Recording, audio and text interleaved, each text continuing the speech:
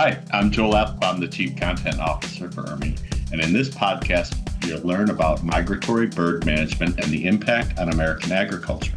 I'm glad to have as our podcast guest, Vanessa Williams, wildlife biologist for migratory bird management. Hello, Vanessa. Thanks for being with us and talking to us today about your work going on with bird management and loss mitigation. Thanks for having me, Joel. Sure. Well, let's go ahead and get right into it. We like to bring topics impacting agricultural insurance to our audience, and the interesting work that your company does really caught our eye. I guess birds can be a mixed blessing for farmers. Sometimes birds increase yields for crops by eating insects and rodents, but they may also devour crops, ingest beneficial bugs, or harbor pathogens that pose risk to human health when they show up in food. So obviously, I think the environment and social responsibility are of great interest to the insurance industry in general. And I think it would be great if we could just take a step back just for a moment and have you tell us what, bird mitigation, migratory management is all about. Okay. So what we do is we try to protect both people and wildlife, human health and safety, protect the birds. We do a lot of work at airports, keeping birds away from the runways so that they don't interact with the planes. And then, bird droppings carry a lot of pathogens and they're just a big mess. So we do a lot of work keeping birds out of food processing plants, away from entryways where they could make a mess so that people track that into the building. And then we do a lot of work with agriculture where birds are either eating the crops or they're pooping on the crops and contaminating them with potentially dangerous bacteria. Farmers already have so much to deal with. They don't really need more issues from birds adding to their stress. Yeah, farmers have crop insurance to cover major incidents where they lose a lot of their crops, but with birds it's a little bit different because their losses tend to be sporadic and all over the place and at different times. And it kind of depends on, how they're impacting the crops. Sometimes they will eat some of the crop, but not all of it. So if you're looking at an ear of corn, they're nibbling off the top section, but the rest of the ear is fine, but that's still considered damaged crop that people aren't going to want to buy. Or if they're pooping on it, they have to look at that produce very carefully to check for that contamination before that they can actually use it, or they have to toss that thing. So it's not like they can just claim insurance because some birds ingested some of their crop, because it's not all in one section of the crop. It's not all on one area of the fruit or other produce. And that can cause quite a stressful situation for farmers. Yeah, kind of that balance between, yield and, health and safety for the consumer. So, we talked a little bit about crop and crop insurance, but could you talk to us about how this might impact livestock as well? The primary way that birds impact livestock is through livestock food. So livestock and birds eat pretty much the same thing. Lots of birds love grains, and livestock food is actually very high protein to make the milk and beef up the muscles for creating food for us. And birds love that, especially when they're raising their young and in the winter when the rest of food is scarce. So a lot of farmers will lose quite a bit of their livestock feed to the birds eating it or pooping on it. So farmers don't want their livestock eating food that's contaminated with a bunch of bird disease, especially since there's a lot of pathogens that can be spread between birds and livestock, like E. coli or salmonella, stuff like that. And farmers can lose, there was one study that showed that the typical dairy farmer loses about $55 per cow per year for the amount of food damaged or eaten by birds. Starlings are the primary target for this, and they're not even native to the United States, so that makes it even more complicated because they're a lot more difficult to manage because there's so many of them. And that really adds up. That price point really adds up when you're talking about a dairy farmer that has 10,000 cows. Right. That can add up pretty quickly. I guess, obviously they're eating the livestock food, but is this different for, poultry or, you know, I got to imagine they also like the same food as some of those animals. They do, but poultry farmers are actually a lot more careful about their feed, primarily because of avian flu, especially right now with this major flu outbreak that's going on right now. Farmers are really careful to keep their foodstuffs away from the poultry. The primary issue with poultry isn't actually food, it's avian flu risk. So they don't want them coming into contact with wild birds at all, because especially like wild waterfowl can carry avian flu without having any symptoms sometimes. So if they share the same area, food source, water source, or someone steps in droppings, then tracks it into the barn where the poultry is stored, that can actually make their birds sick. And domestic poultry really have no resistance to avian flu, and it kills a very, very high percentage of birds.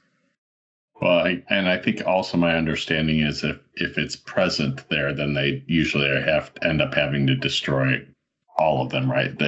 Correct. Yeah. I think with this current outbreak, we are at 46 states that have had outbreaks. There have been like 6 outbreaks just yesterday that I saw in different states where they've had to cull some of the birds. Right now, prices are mostly impacting eggs and turkey. Chicken meat is not quite as impacted yet, but we are seeing prices go up, across the board for poultry-based products. Yeah, and to me, I think it's just amazing how many areas bird migration impacts. And so that I guess the impact between domestic animals and wild animals. So maybe you can explain what mitigation might look like. Primarily, we work on finding a biological way to prevent issues from happening in the first place. And the way we do that is through exclusion and deterrence. So we take into account the species that are impacting what the farmer is experiencing. So like a fruit crop would have a different issue than a poultry farm or a dairy farm. They have different species of birds that are utilizing the property for different reasons. So you have to kind of understand what problems they're having. And then we use a bunch of different tools to help prevent those conflicts from happening. So we have netting that we can use to protect trees from birds. We have other tools to keep them out of barns, prevent them from perching in the barn so that they don't defecate on the livestock or their food. One of the primary tools we use is actually an automatic laser system. So birds are afraid of this green laser, and that works in a random pattern so they don't get used to it, and it runs 24/7. So we can use that to protect crops. We use it to protect agriculture. And we can use it in barns to keep the birds away from poultry and livestock feed. We actually do that a lot with avian flu as biosecurity. Wow, that's interesting. A green laser. I thought maybe you might mention, the plastic owl, since, we're Ermi and the owl is our image, but maybe we've gone high tech now. So it looks like. Well, the owls can work in conjunction with other techniques, but you kind of have to move them a few times a day, because otherwise the birds learn that they're real. Birds are actually quite smart. Yeah. And they figure things out really quickly. So an integrated management protocol where we go in and make sure that we're doing everything and hitting them from every angle so that there's no little loopholes that they can find their way in through is really the best option.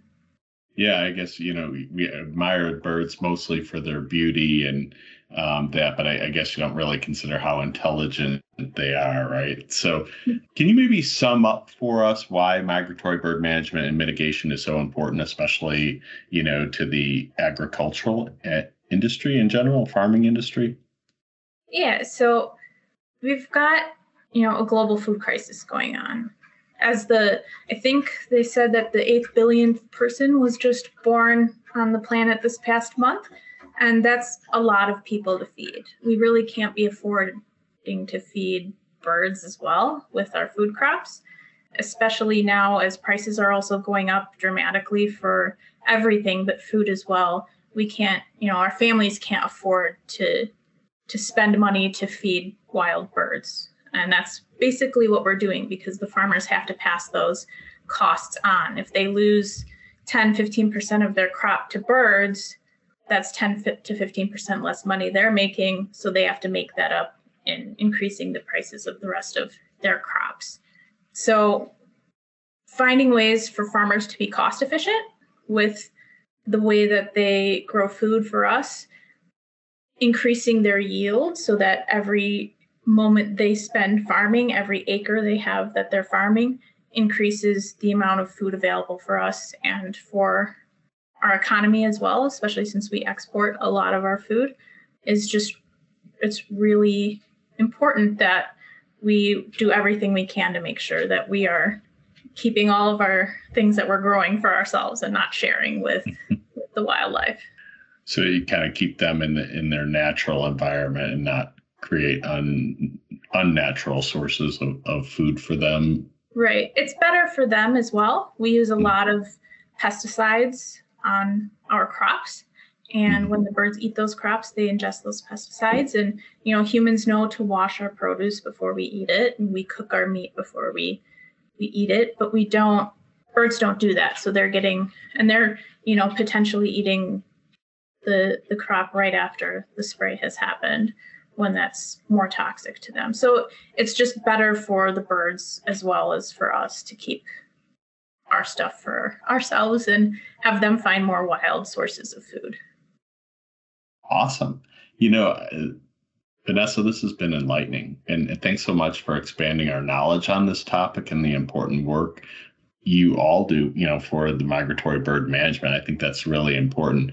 I think our listeners, if they're interested in learning more, one thing they can do about, any topic in managing risk for agriculture or insurance, they can come visit us. We have a conference in Sacramento, California, February 5 through 7 this coming year of 2023. So we look forward to seeing you all there. And I want to thank you for being a guest on the IRMI podcast. Thanks for having me. It was really fun to talk to you.